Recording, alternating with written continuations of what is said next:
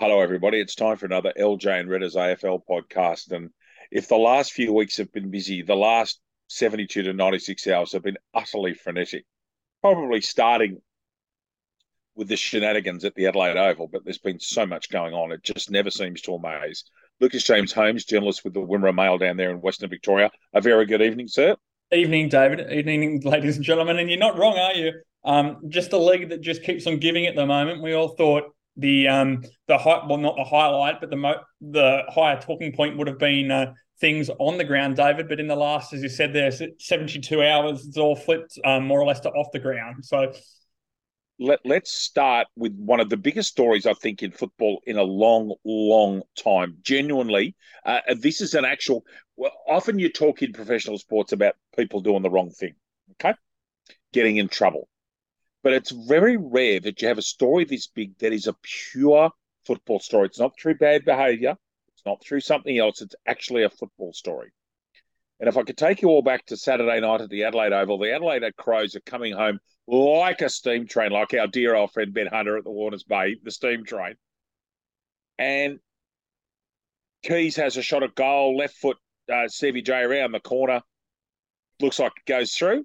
The boundary umpire calls it a point. And Lucas is the biggest story ever because it completely changed the structure of the finals and the eight. Everything changed on that moment. I do want to refer to AFL 360 in a minute.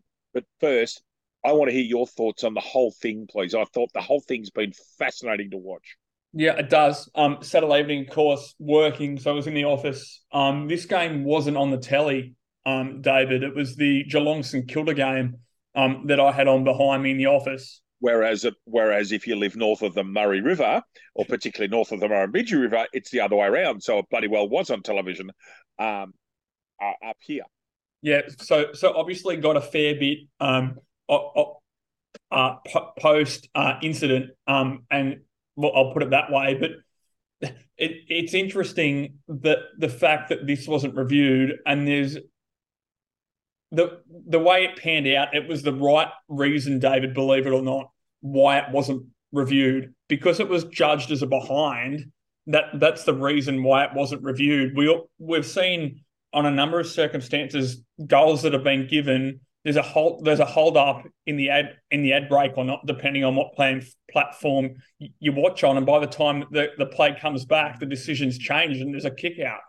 But it's in the rules of the game, David, that all goals are reviewed, and because this was judged as a behind, and as well, and as we found out wrongly so, is the reason why it wasn't reviewed.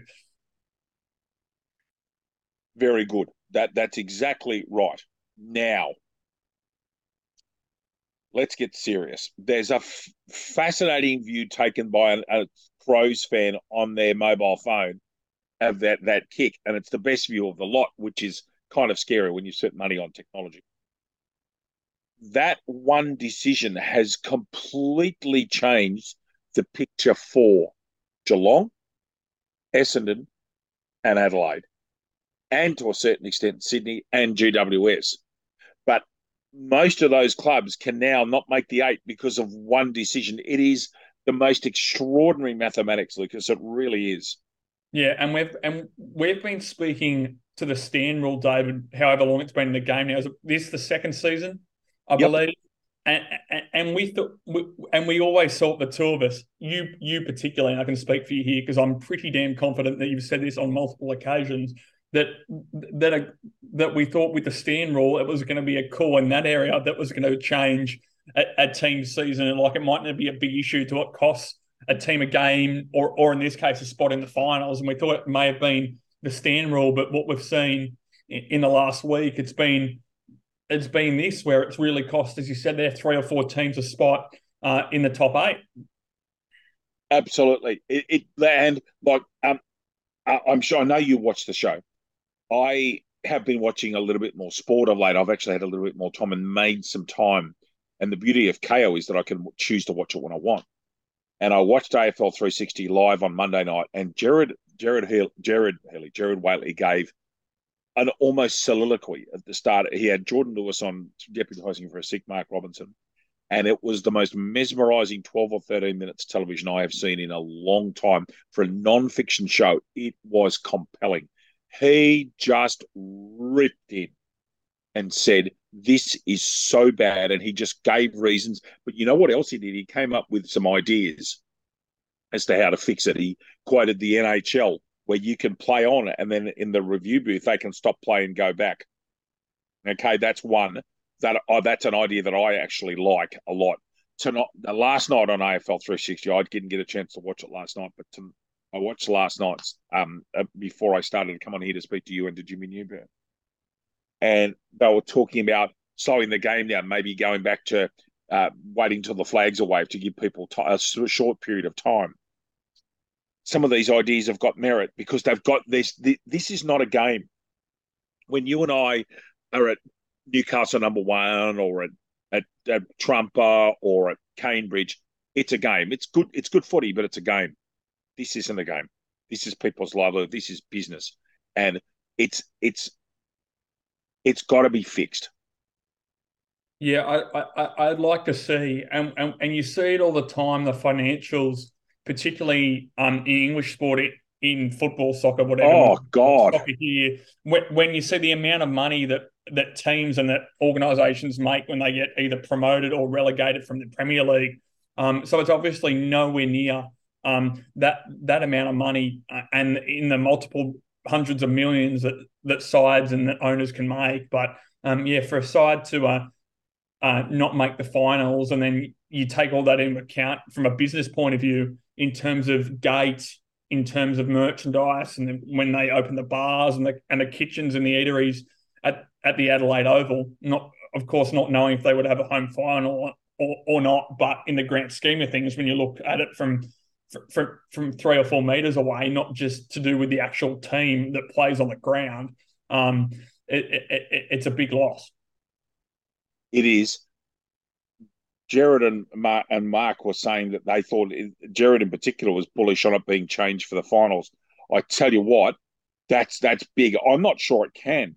I just don't know that it can. Now, there came down to one unfortunate young man's as the goal umpire, a human error, and they've taken a lot of human errors, particularly at another game that you and I both love and have commentated on, which is cricket. But in this case, it's a fascinating situation. It'll be really interesting to watch this space with this. But yes, Geelong, by one decision, Geelong, Adelaide, and Essendon knocked out of the finals by just something that they had completely no control over. It's I suppose Matthew Nicks was quite measured when he said we didn't have to be 32 points down at three-quarter time either. Well, that's the political approach, isn't it?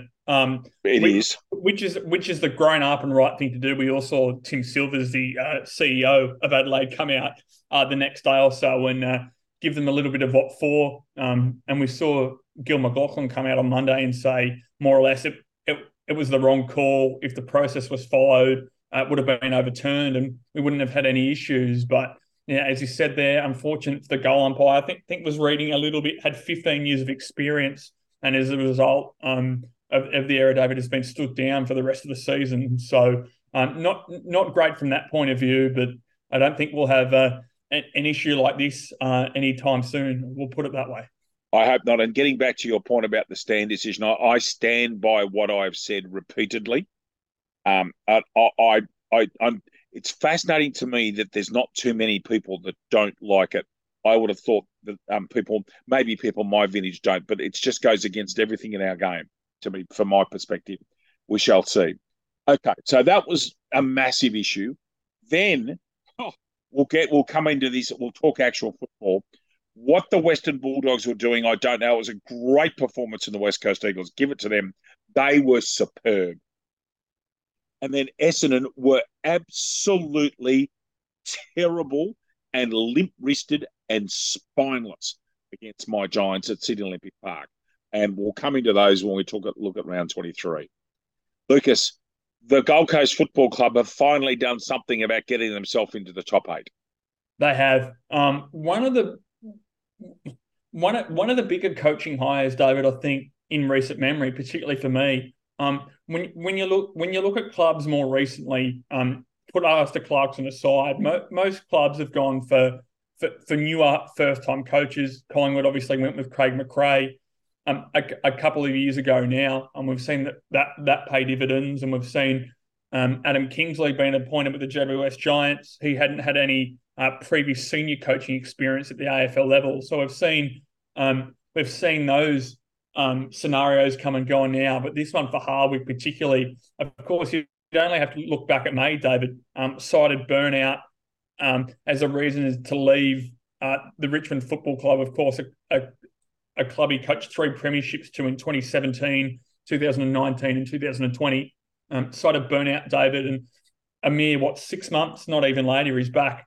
What he said, it was in a new challenge, and I'm sort of slightly paraphrasing now. He said it was like waking up on Christmas morning with new toys and things like that. And so he signed a new 6-year deal, David, to be at the helm of the Gold Coast Suns. And he's also said in that press conference he believes he's got 80% of their next premiership side on their list currently. Absolutely. It's the right thing. The Gold Coast went and got their man. You don't fly to Europe to go and not secure it. They did what they had to. He's accepted a little bit less money than he could have got to make sure that they've got enough money under their cap to get good people around him. It's a great move from the Gold Coast, and now the pressure's on. But look, well done, Gold Coast. I think some people at Richmond have a few misgivings, but one of them is Caro, and we don't mind if Caro's got misgivings. That's fine.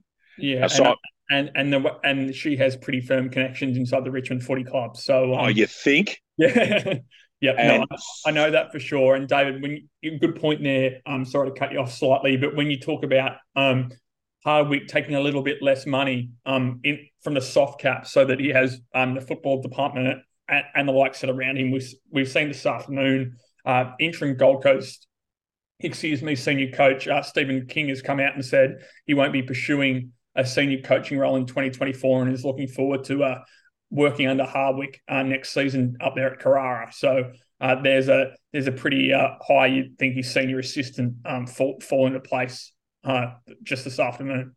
And remember, they've got the nucleus of a pretty good football side. Miller, Anderson, Rowell, Witts, Ballard. They've got some and they keep going. But they're the ones. They're the top of the tree. Anderson's a revelation. Witts is just about the best ruckman in the competition. To be very close to it. If he's not, he's certainly top 2 or 3. There's a bloke playing for Melbourne at the moment who's probably got that. He's just, at the moment, the Melbourne ruckman's probably one of the best footballers in Australia, quite frankly. And he's if Melbourne go a long way, it'll be because Max Gawn's there. But anyway, getting back to the Gold Coast, great for them. Speaking of Melbourne, Simon Goodwin's got an extension to 2026, which was reasonably predictable. He's got them into the top 4. He's also got some very, very pretty. He's got some handy cattle there in Melbourne, hasn't he? One of whom looks like he's clearly out the door, an ex-Collingwood player. Yeah, interesting with Grundy too. And just on Gold Coast for a slight minute, he's not playing this weekend, but they've got a pretty handy key forward that has a brother in Melbourne as well at the moment in Ben King. So yeah, if he decides to stay, they've got a pretty handy nucleus around there. A couple of defenders as well. You talk about Ballard, you've got Sam Collins back there as well. And you've got Tom Berry floating around up there as well at the moment, out with the rest of the season, which is a little bit interesting now when you say the rest of the season. It's only a week, but he's out with a shoulder injury that he reoccurred from a couple of years ago. But yes, to Grundy, while we're on that, it's extremely interesting. I spoke about it a little bit last week. We sort of floated 2 or 3 teams, David, that look suitable. One of those 2 in Sydney look extremely likeable at the moment. Of course, absolutely they do. Sydney and Port are the 2 that were in today's press. And again, I have done my homework. So Sydney and Port. Looking at them at the moment, Peter Laddam's former Port ruck is actually on Sydney's list at the moment, so that would be interesting. Scott Lysette down there, over there at Port. A couple of injuries in the last couple of years. A premiership ruckman with West Coast in his own right. And according to the press as well, Grundy, probably rightly so, has come out and said he doesn't want to play forward, like permanently forward ever again. So the right move. He's in his mid to late 20s, David. He's one of the 2 or 3 best rucks in the competition when he's allowed to be. For me, it's probably those 2 sides at the moment. And he's a South Australian. Yeah. So it'll be very interesting. But both of those lists would be walking into Port Adelaide at the moment would be you'd like your chances with so many. He's going to get the football to guys like Wines, Rozzy, and Butters. Goodness gracious me. It's I think I'll end up in Adelaide myself, but we'll wait and see if they pull the trigger. Now, also, where Adam Simpson ends up, I do not know. Interestingly, he's not going to end up at Richmond because they've said they're going to go for a non-AFL coach there, but I don't think Adam Simpson will be coaching in yellow and blue next year, but I do think he's going to be involved somewhere because that guy's a serious talent. Yeah, he's too good to be wasted. The little bit of the hold-up which was spoken about in the last couple of weeks, David, is his contract and the payout that would involve if they gave him his marching orders. They've had a couple of board meetings in the last couple of weeks. There's been no movement there, but we all know what happens in the first month or so after the completion of the season. So we'll be waiting there. Interesting too, with Richmond, while we're doing a little bit of a coaching roundup, as you said, their first-time coach. So there's been some strong mail and some headlines in the last couple of days, David, linking Chris Newman with his old club, and he's an assistant under Sam Mitchell at Hawthorn. Newman played the majority, if not all of his career in the yellow and black there at Punt Road. So that would be one to keep an eye out on. Xavier Clark, former St Kilda defender, played when they had a red-hot show at a couple of flags there in the late 2000s, early 2010s, is another one. Daniel Gian Siracusa is another. So there's a fair few extremely talented and credentialed first-time coaches out there. Yes, there are. Some big retirements and some players that were good players, not great, but good players. Phil Davis, Josh Bruce, both of whom spent time in GWS colours. Tom Hickey's been involved with 4 clubs, Jonathan Seglar. And the one that I find the most surprising is Tom Jonas.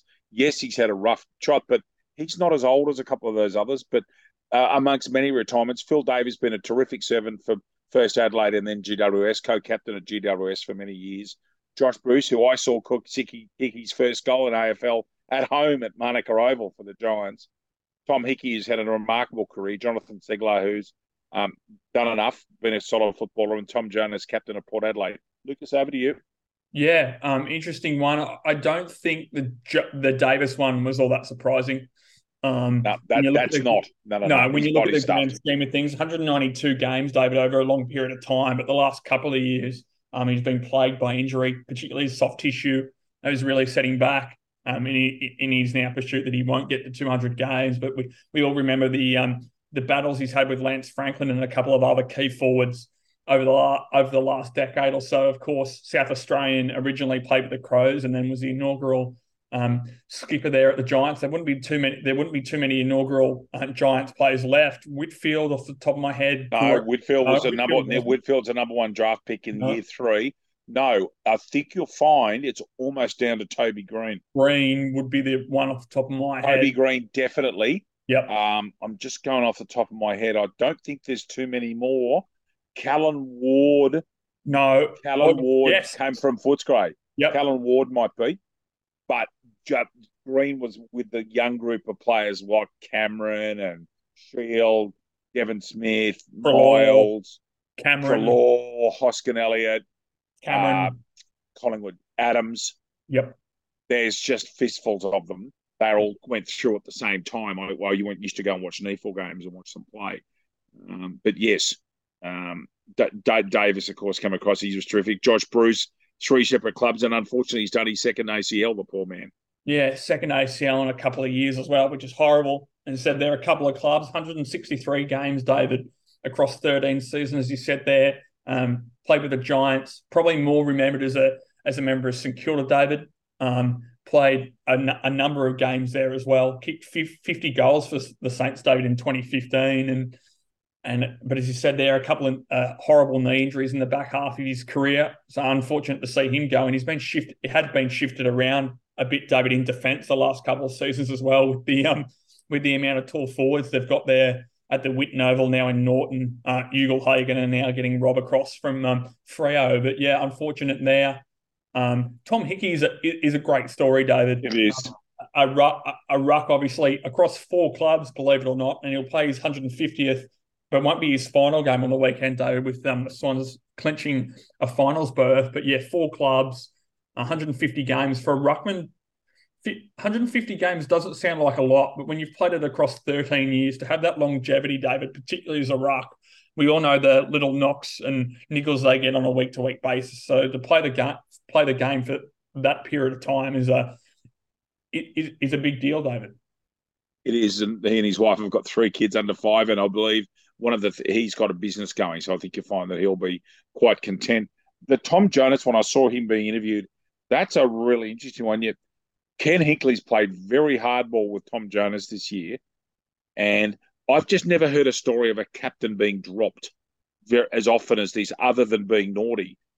Jonas isn't. Jonas seems to be an upstanding sort of a guy.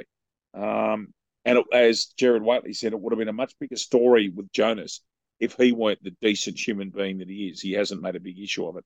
But No. he's retiring, and that's fascinating. Yeah, he's been at the club for a long period of time, David. He's only just one of 11 individuals that have played more than 200 games for the Power in the AFL. So that shows the amount and the longevity he has, as well as a key defender. He's been there for a long period of time too, David. And when you look at his story a little bit, it's great. And we've seen a few more of these stories with the mid-season draft and things in the last couple of years. He's actually picked 16, David, in the rookie draft, and he was a rookie elevation pick with pick 85 in the 2012 national draft. So we've seen him climb through from the very bottom rung to the potentially this year could be a very top rung as a premiership captain, but we'll have to wait and see on that point. 215 games, David, and again as a key position defender, has marked some of the better key forwards in this and a little bit of the last generation now. So we've seen his longevity as well. Obviously, the more the headlines have been around his form off the field this year, which is sad. But yeah, over 200 games, David, at Port with a great history and a great story is a big achievement itself. Before we go and have a look briefly at last round, Lucas, can any of the sides outside, I think I want to know the answer to this, can any of the sides outside the top 4 realistically make a preliminary final and then make a grand final? And I reckon there's only one. Yeah, and it has to be on current form, doesn't it? I think if Carlton get all things going, they've got the potential to. But we've seen not in the last 9 games, but we've seen a little bit early in the season the little bit of the gap between their worst and their best football. The same could be said, and we saw it last week with Essendon, and we've seen a little bit with Adelaide as well. So those were sort of my Adelaide, particularly my side. I'm thinking who could come from outside the top 8 to get there. We all know they can't now, but I think Carlton is the only one of those. But again, that they're going to finish outside the top 4. That's locked in now because they're 6 points outside the top 4 with 1 game to go. So, which is interesting to see as well. And whilst we're on the ladder, you look at that top 4, David, and particularly the top 2. The fascinating point is Collingwood and Brisbane going into the last round are on the exact same percentage. It's fascinating. It's quite extraordinary. Collingwood would have been thinking all season, oh my goodness, we've got Essendon in the last round. But of all the times to pick to get Essendon, it's probably this is the one time you want it. We'll come back to that in a minute. We'll just have a brief look at last round. Not to mention, as tipped by Lucas Holmes, Brisbane very convincing over a weakened Collingwood, 124 to 100. Collingwood actually weren't too bad. Richmond and Jack Riewoldt and Trent Cotchin's last game, 101 to 72 over North Melbourne. Carlton at the death, Charlie Curnow take about 91 to 87 over a very gallant Gold Coast. The GWS Giants, don't ask me with it. Lucas Holmes texted me and said, what have they been feeding him at Sydney Olympic Park? That's exactly his words. And he's laughing because he knows I'm reciting that by rote. GWS 25-12, Essendon 5-6, 126 points. I just don't know where that came from. St Kilda have actually started to settle, and they're playing not bad footy at the moment. And again, they're dangerous to the extent that they can shut you down. St Kilda 12-16, Geelong 8-7. The Swans in an absolute heartstopper, 74-73 over Adelaide at the death. The West Coast Eagles, and the biggest upset, I reckon, in the last 2 years of football, 14-8 to 12-13 with Tim Kelly running amok and unencumbered, untouched. Melbourne, solid enough, 87-60 over Hawthorn. Melbourne aren't playing great football, but they're doing enough. And sometimes you got to win ugly. And Port Adelaide went to Perth and beat a pretty gallant Fremantle, 74-58. Lucas, we've got a lot to get through, so we won't spend too much time. Your highlights from last round, you take it away where you want to go from, sir. Yeah, we already touched on Adelaide and Sydney in the pre, so we'll leave that one alone. For the most part, again, as you said there, Charlie Curnow, 5 goals in that game against Gold Coast. They ran out of the gate to the Gold Coast. They were kicked 5 or 6 goals in the first term. Carlton responded with 6 of their own, I believe, in the second. But it's better than that for Carlton because they've now cemented their first finals berth, David, since 2013, believe it or not. So we'll have to go back that far for a Blues appearance in the finals. And there's a good mutual friend of ours that'll be loving that. Absolutely, and the results couldn't have been more perfect for Carlton. They couldn't have been. There's not in their wildest dreams could they ever seen everything fall their way the way it did over one frenetic, crazy 72 hours. And that's what it was, everybody. It was just the things that went on. Someone will have to explain to me, why would Luke Beveridge not put work into Tim Kelly? They did. Tim Kelly went berserk, Lucas. He destroyed. And you get to see with the West Coast Eagles what may have been. Yes, they haven't got a great list, but when they've got some players back, they do have some talent. But the Bulldogs rely way too much on the bond. Way, way, way too much. And there's some players in their side that need to have a long look at themselves. Remember, they've got every chance of making the 8. Every chance. Their season is not over. Everybody's been doom and gloom. And yeah, they were poor. They can still make the bloody 8. They can, Dave, and they'll have to do a little bit of a hard way against Geelong at Kardinia Park. But I've got some interesting thoughts on that when we get to a preview very, very shortly. Don't even start as a Giants fan. I'm filthy. Yeah. No, I'm fair. I understand I'm an employee of the AFL. I'll be careful what I say. I am filthy at the moment, and when we get to that game, I'll tell you why. Yeah, it's a Wednesday, so the teams haven't dropped yet, but have you seen some of the guys from Geelong that have been booked in for surgery already? Yes, I have. That's what I freaking want to talk about. Not a very happy camper, Mr. Redden, I'm telling you. But you get what you deserve. We beat Sydney a couple of weeks ago. This isn't going to happen to us. So it is what it is. You get what you deserve in this game. So look, some injuries. Radaglia is a really interesting one because he wanted to go to Port Adelaide. If Port can't get Brodie Grundy, I reckon he may end up at Alberton. So Radaglia, O'Meara, and Yeo are the injuries you've got listed in our agenda for this morning. So soft tissue injuries for all of them. O'Meara, a calf. When you say they're out for the season again, a little bit null and void being the last round, and we'll get to some more of those shortly. But yeah, O'Meara with a calf, Radaglia with a hamstring. On the Radaglia front, Sydney may also be suited, David. Tom Barrass was long mooted to go from West Coast apparently to Sydney. He's determined to stay and see out the rebuild with West Coast. So we'll see how that goes. So Radaglia could also be a suitor there. So too Ben Mackay.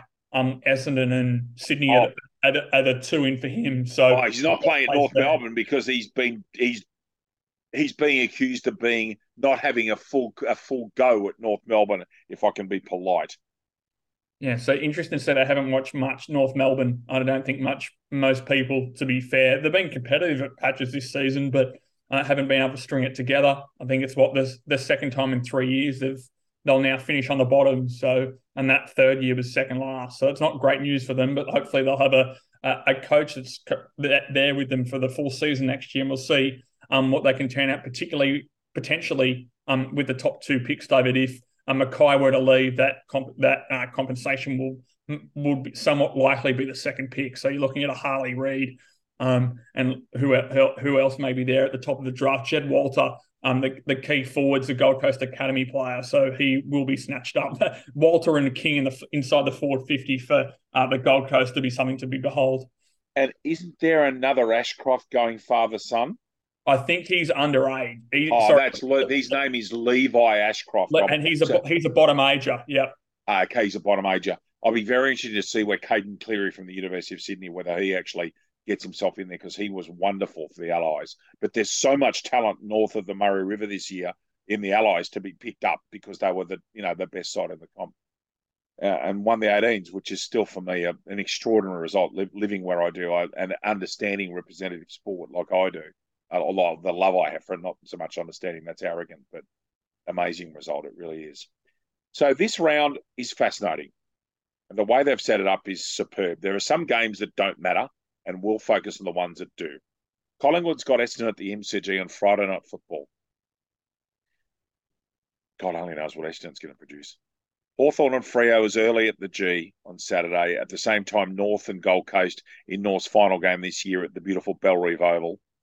Then twilight is Brisbane and St Kilda with a game that's got a lot of permutations, particularly for the Lions. Saturday night football, this is one of the focus games of the whole round, is Geelong and Western Bulldogs. We'll come back to that now because Geelong's odds, that I don't believe those odds that are listed there. That's just ridiculous. The West Coast host Adelaide in a game that means nothing. And then Super Sunday is enormous. Port Adelaide and Richmond. And these are one game after the other pretty much. And this is the way I think they should always do the draw. I reckon this is a great way to do it. So at 12:30, that's Australian Eastern Time, Port and Richmond, an early start over there for our friends in Adelaide. Then at 3:20, Sydney and Melbourne at the MCG. Goodness me, I'll be at Marrickville. I'll probably hear them on Sunday for Marrickville. And then the last game of the season, if you don't mind, Carlton and the Giants at Docklands. The way it's looking, the Giants may have to win to get through. Louis, yes. Collingwood are 2 hours away from being minor premiers and having their final series at the MCG. They are. Again, being a Wednesday, teams officially not out, but I'm able to scarage and get a look in it already of what sides may look like. Craig McRae's already ruled Nathan Murphy out. David, he got a cork in both his glute and his hip, so no Nathan Murphy for Collingwood. Geordie DeGoey back in. Bobby Hill back in for the Pies after being held over with glute and hamstring tightness from the week before. And Nick Dacos way ahead of schedule. Yeah, out off crutches and out of a brace, back running too. Some news on him later on as well, which we may get time for. If not, we'll hold it over. But Lucas, there's no issue with time. There's a lot to speak about. If we have to go over the magic hour mark, I don't give a rat's toss bag. I can listen to you talk all night. So go. God, you mustn't be feeling well then. But no, so that's from the Collingwood side of things. We don't speak in person much anymore, as we've spent, 6-7 years sharing commentary box together. So it's being right next to each other for 6 to 7 years. It's quite strange having Lucas 1,000 kilometres away. It's not quite normal. Yeah, it isn't. But on the Essendon front, haven't seen much in terms of team news from them at the moment. But they'd be ropeable, David. They'll be wanting to prove a point against one of their bigger rivals too. So it'll be a big contest. And we've seen their best football has been extremely good, but it's again that gap between their best and their what their best and what par is for them, that might be a struggle for it. I'll tip Collingwood, David, and I'll tip them by 2.5. I think 3 goals. I don't think it'll be much of a blowout as much people may expect. Collingwood by 22 for me, so similar to you. Hawthorn on Fremantle's at the MCG. Neither playing for much. Hawthorn have shown a lot of promise there. They're the best low grade side, I think, in a long time. I think Hawthorn will win this one. Fremantle, there might be a couple of people playing for contracts, but because it's in Melbourne, Hawthorn by 15. Yeah, so will I. Interesting on the Hawthorn front, David. John Newcomb was a late out last week for the Hawks, so interesting to see if Sam Mitchell puts him in cotton wool for the game or not, to get him right and back for pre-season, mid-late November. So that'd be interesting for them. Again, the damage that Fremantle have done has been on the road this year, David. So not that it would be an upset over Hawthorn by any stretch of the imagination, but the way in terms of form it probably is. When you look at it too, it's probably the upset. It's not on the odds, but I'll tip Hawthorn too, David, and I'll tip them by 3 goals. Gold Coast have been buoyed by the signing of their new coach this week, and they've got to go to Bellerive to play North Melbourne. They're not going to lose to North Melbourne. North Melbourne are just not a very good football side, although they at times put up a reasonable fight, but I think Gold Coast will get them. Yeah, aside from West Coast, David, the amount of talent and the amount of quality that North Melbourne have on their injured list at the moment is enormous. When you look at it, Zerha, Stevenson, Davies Uniacke was a laid out with a foot issue as well last week. So a fair few of them out at the moment. Apparently, they're working on a deal to see Todd Goldstein go around again next year after being almost unsighted in the first month of the season. So great to see for him potentially. But yeah, the Gold Coast, 4-5 goals. I think that's reasonable. I think that's commensurate. Then Brisbane will know if they can finish minor premiers. If Essendon somehow produce a miracle, Brisbane will know that they can win, but they've got to watch all the others. So Brisbane's going to put a side together. This is a very good. This is exactly a test. The one thing you were talking about coaches earlier, and the one guy that's done a very good job is Ross Lyon. St Kilda are going to play. They're a solid football side, and they've done a good job. And of course, as we thought, their defence is superb. Can St Kilda go to the Gabba and win? Probably not. I think that's unlikely. But this could be a decent game of football, particularly if Brisbane's under pressure. You can see St Kilda trying to find a way and annoying them, but I still think Brisbane will get home in their last couple of seasons at the Gabba for a while, but I think they'll win. Yeah, this isn't a dead rubber by any stretch of the imagination. No. St Kilda, yes, they've got finals locked in, but Brisbane have got a lot more to play for. Yes, if the ladder falls as it is at the moment, yes, they'll get home finals throughout, you'd imagine. But St Kilda have got to lay it all on the line. They'll be out without veteran midfielder David Sebross. He's read on a hamstring injury that saw him miss sort of 3 or 4 games, I believe, in the back half of the season, which is unfortunate for him, seeing that he's approaching 200 games in the AFL. So they'll miss Sebross, but again, you've got that pre-finals bye to try and get him as much as you can. Cherry Wright by the first final, so there's another club that'll be benefited by that. But Brisbane at home in that twilight slot, David, they'll be too good. 4.5 goals. Don't think it'll be. You never know with the St Kilda game. Is never normally all that high scoring, but we see the potency, particularly with Brisbane when they get Eric Hipwood as he has done in the back half of the year. He's been good for them. Brisbane by 26 for me. Now, before today's press, I would have said to you that the GWS Giants were a very fair chance of playing in the finals. Miraculously, I might add, the Giants have won 8 of their last 10, which is a pretty decent effort in anyone's books. But then we found out today the players that have been booked for surgery by Geelong and aren't playing this weekend, inclusive of Jeremy Cameron and Tom Hawkins. And look, if I'm looking at that neutrally, I can actually see that Geelong's looking after their could be accused of looking after their players for next year, but oh man, it doesn't sit well. It just doesn't sit well. And it's given the Western Bulldogs a saloon pad. The Western Bulldogs haven't won at Kardinia Park for 20 years. Now they're firm favourites.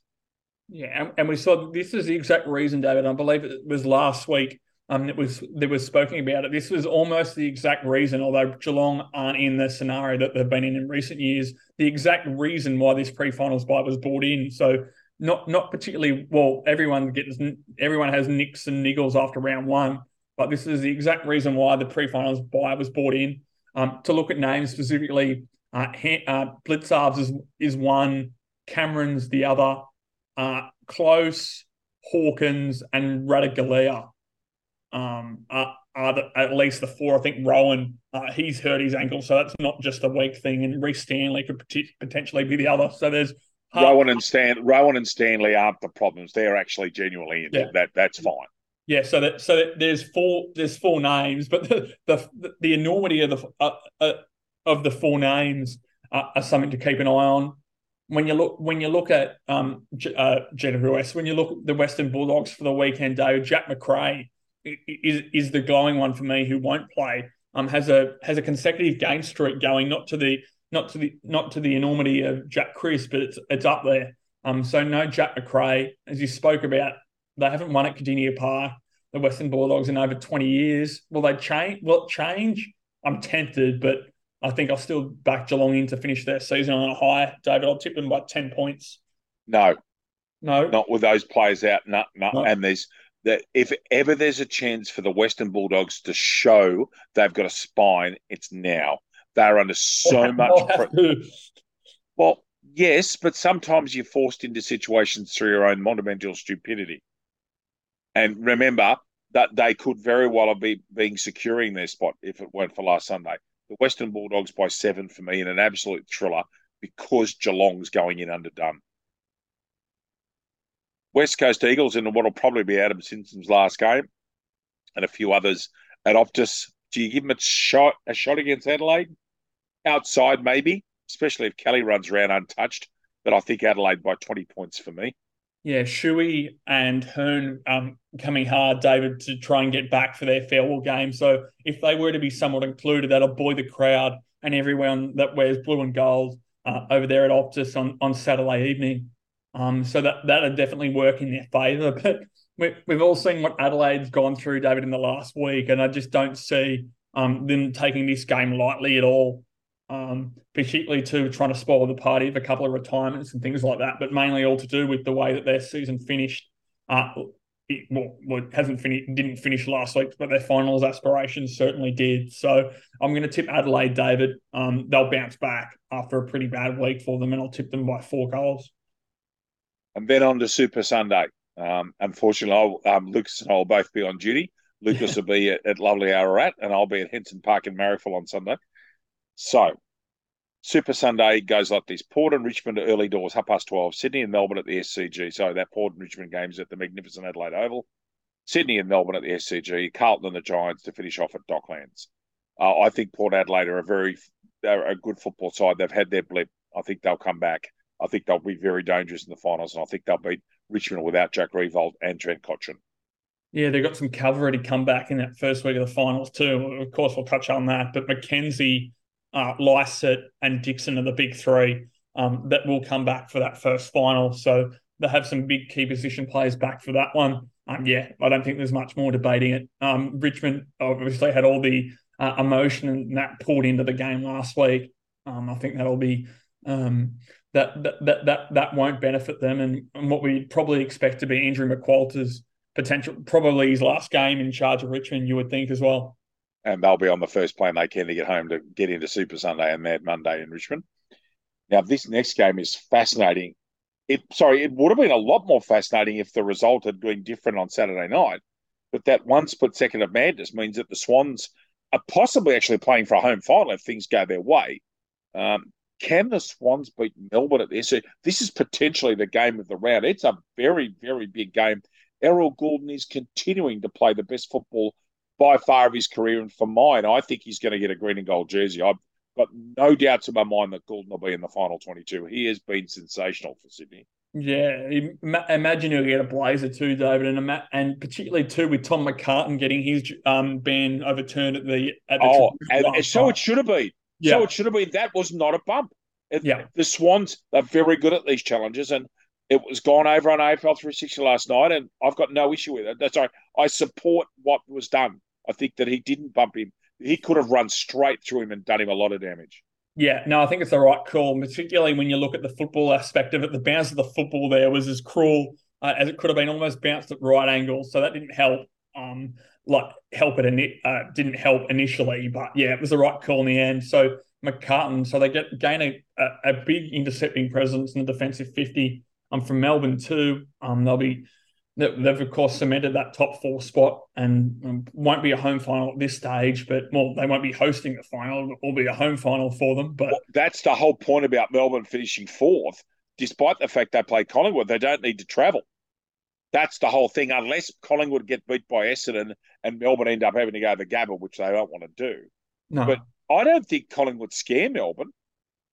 No, I don't think so. Unless the only thing that scared Brisbane in that last meeting with Melbourne at the Gabba was when the lights went out. So they wouldn't want that to happen again. But no, this is really tight. It's almost one of the games you tip Sydney purely because it's at home. The McCartan inclusion probably slides it a little bit that way as well, particularly with Sydney welcoming Lance Franklin back to be farewelled at the SCG. But I just think Melbourne and Carlton, as I've spoken about at length, are the 2 most informed sides in the competition, David. I don't think I can look past them, to be honest. But it'll be a tight game. I'll go Melbourne by 2.5 goals.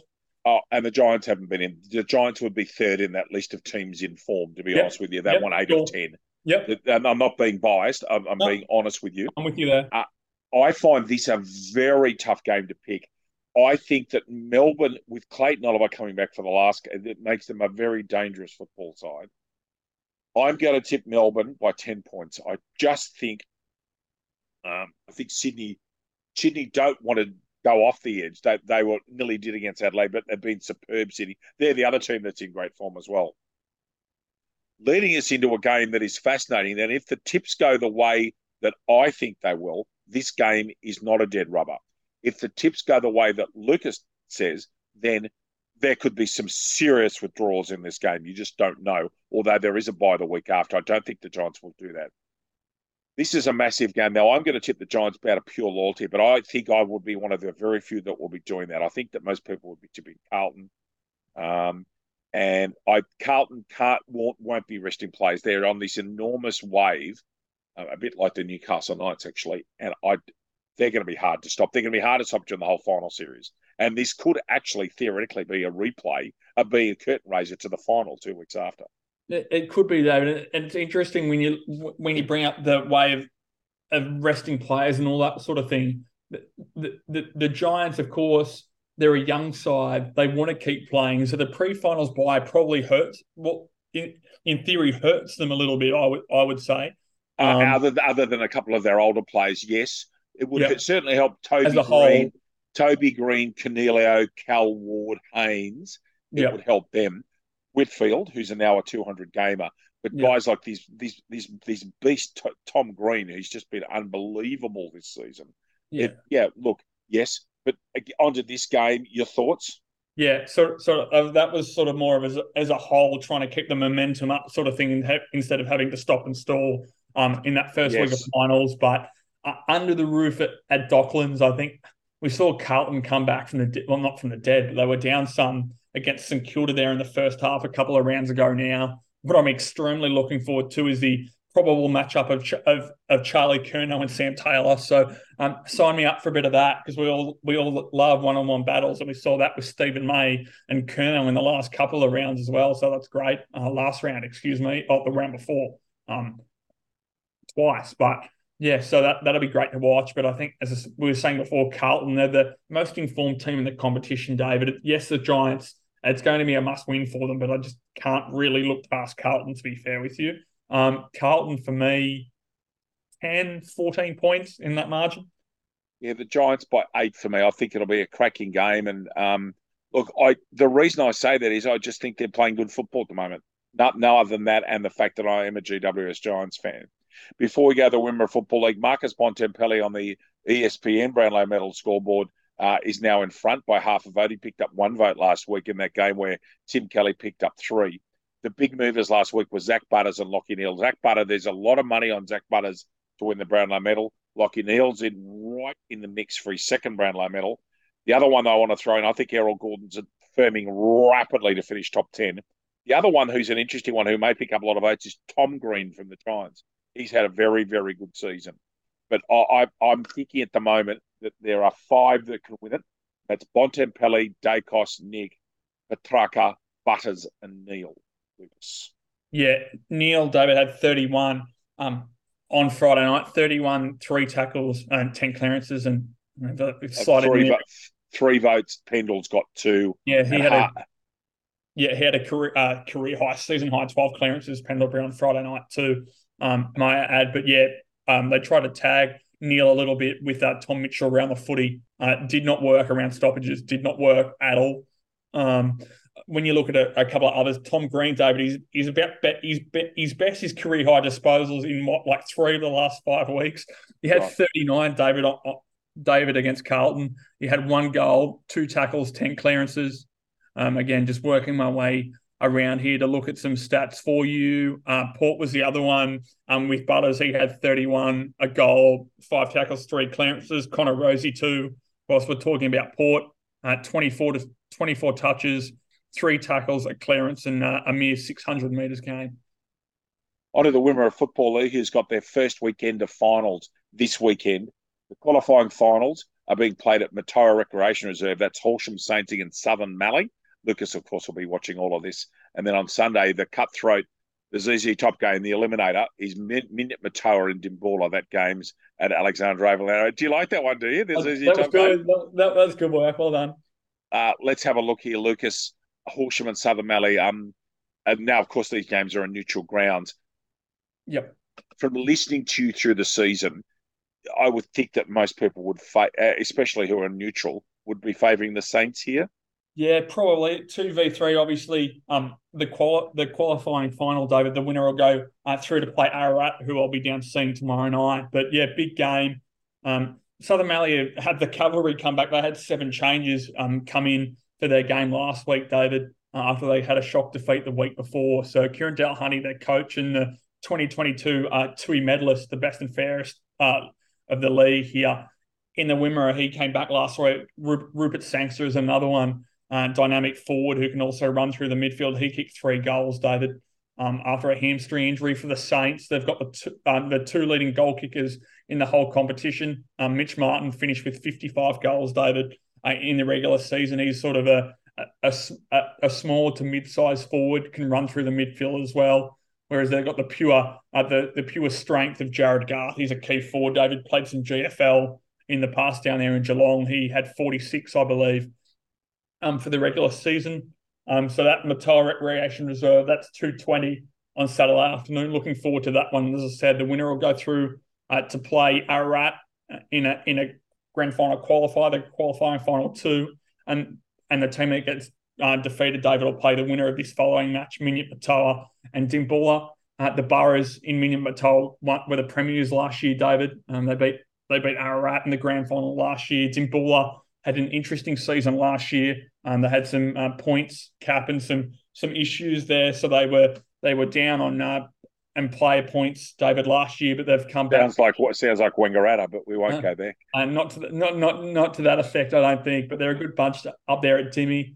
Minyip Matoa got some good players in their own right. Outgoing coach Tim McKenzie, David, can play either key back or key forward. I've spoken about Tanner Smith in the past, David. He's played waffle. He was on Fremantle's AFL list there for a period as well. So they've got a couple of good players. A player that could be back, David, for Minyip Matoa on Saturday afternoon, just got actually an invite to the AFL State Draft Combine, defender in Oscar Gorth. So a young player there, plays talent league, David, with the Greater Western Victoria Rebels. So there's some talent there. Speaking of talent, there's a great deal of talent on the Dimboola side as well. Key forwards, Michael Graham played in the Essendon Footy League, David, and Sam Godden, who's come back as well, living in Melbourne and travelling at the moment. Some other big talent as well. The brother of senior coach Jack Lant, David Dillon, won the Nichols Medal, David, as the best and fairest player in the NTFL in the 22-23 season. So they've got some talent there. And Ben Miller and the like in the middle. So this is going to be a big game. Again, elimination final. You'd almost maybe have to back the Boroughs in, David, with some of their big game experience. But again, cutthroat final. Alexandra Oval and Ararat on Sunday afternoon at 2:20. So looking forward to it. Massive weekend of finals there, Lucas. That 20, you've got listed on our agenda, that 22 under 22 list. That would you like to just talk a little bit about that, because it was a fascinating list. Goodness me, there's some talent, and I'm very pleased to see Caleb Sarong named in the centre. Yeah, big names too, David. We spoke about the squad of 44 released in the last couple of weeks. I'll quickly run through the side from the back line. The back line, Nasiah Wanganeen Millera, of course, St Kilda in the back pocket. Sam de Koning of Geelong, fullback. Miles Bergman, Port, the other back pocket. Across the half-back line, Harry Sheasel on one flank, Hayden Young from Freo at centre half-back, and the captain and the other half-back flanker, Nick Dacos of Collingwood. The centre line, you'll like this one, Errol Goulden on one wing, Caleb Sarong in the middle, and Will Ashcroft on the other wing. Interesting to see with the rising star. It's probably a little bit of a two-horse race in Ashcroft and Sheasel for me at the moment. Sheasel, I reckon Sheasel will, because of where he plays. I reckon he's been a shining light. Well, and I think they just saw too, and I failed to bring this up earlier. He actually, in the last game, David, in round 23, broke the record for the most amount of disposal as a first-year player. So that record is now Harry Sheasel. So that's probably will play a large role of it too. Across the half-forward line, Mitch Owens, St Kilda, Jamara Eagle-Hagan, Western Bulldogs, Cody Waitman as the other half-forward flanker as well, the Western Bulldogs. The full-forward line, Keziah Pickett, Melbourne, Jai Amos, Fremantle, Josh Rochelle, Adelaide.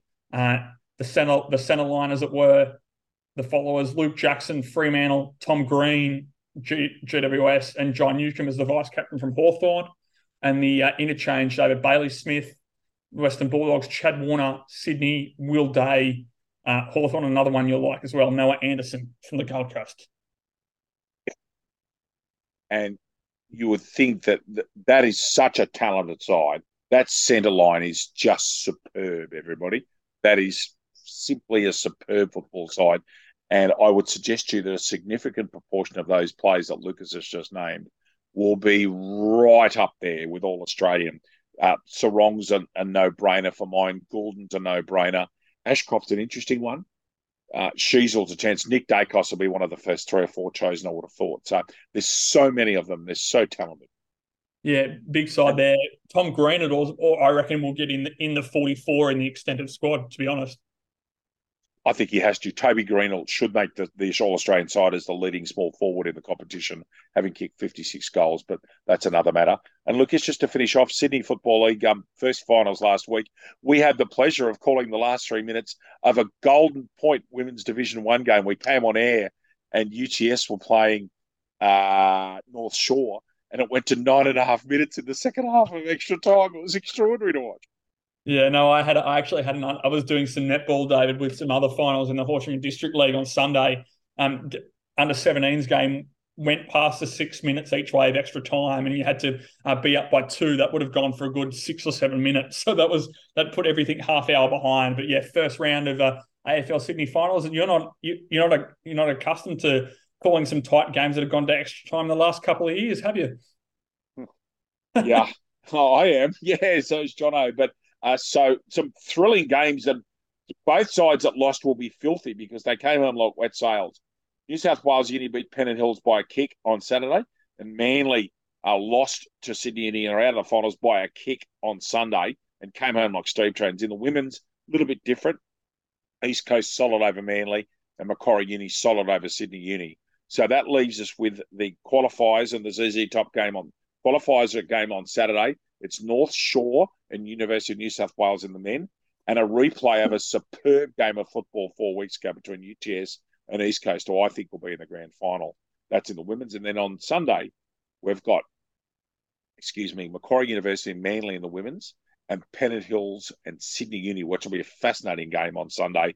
And, of course, we're also broadcasting the Masters Grand Final on the Saturday afternoon. That'll be on the AFL Facebook page. Those other games I mentioned will be on KLUI. So week 1 of the finals, fabulous. Got to call it Blacktown again, which is a wonderful place. Up the stairs this week, get the steps up this week at Henson. But Blacktown in great nick. And they're giving Blacktown a rest this week, which is, as it turns out, a pressure move because it's supposed to rain in Sydney.